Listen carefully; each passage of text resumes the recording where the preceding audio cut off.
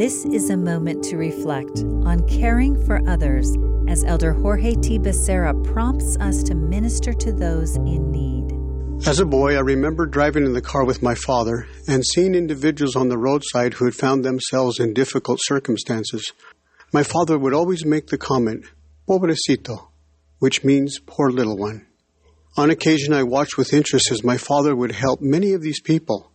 He would typically find someone in need and then go privately and provide that help that they needed. I later discovered that he was helping them enroll in school, buy some food, or provide in some way or another for their well-being. Watching these experiences created a spirit of compassion towards my fellow man and for those in need. In the Bible, we find a wonderful example of caring for a poor little one. Now, Peter and John went up together to the temple at the hour of prayer, and a certain man lame from his mother's womb was carried, whom they laid daily at the gate of the temple. To ask alms of them then entered into the temple, who seeing Peter and John about to go into the temple, asked an alms. And Peter, fastening his eyes on him with John, said, "Look on us." And he gave heed unto them, expecting to receive something of them. Then Peter said, "Silver and gold have I none, but such as I have give I thee. In the name of Jesus Christ of Nazareth, rise up and walk." And he took him by the right hand and lifted him up, and immediately his feet and ankle bones received strength. In reading this account, I was intrigued by the use of the word fastening. The word fastening means to direct one's eyes, thoughts, or look intently at.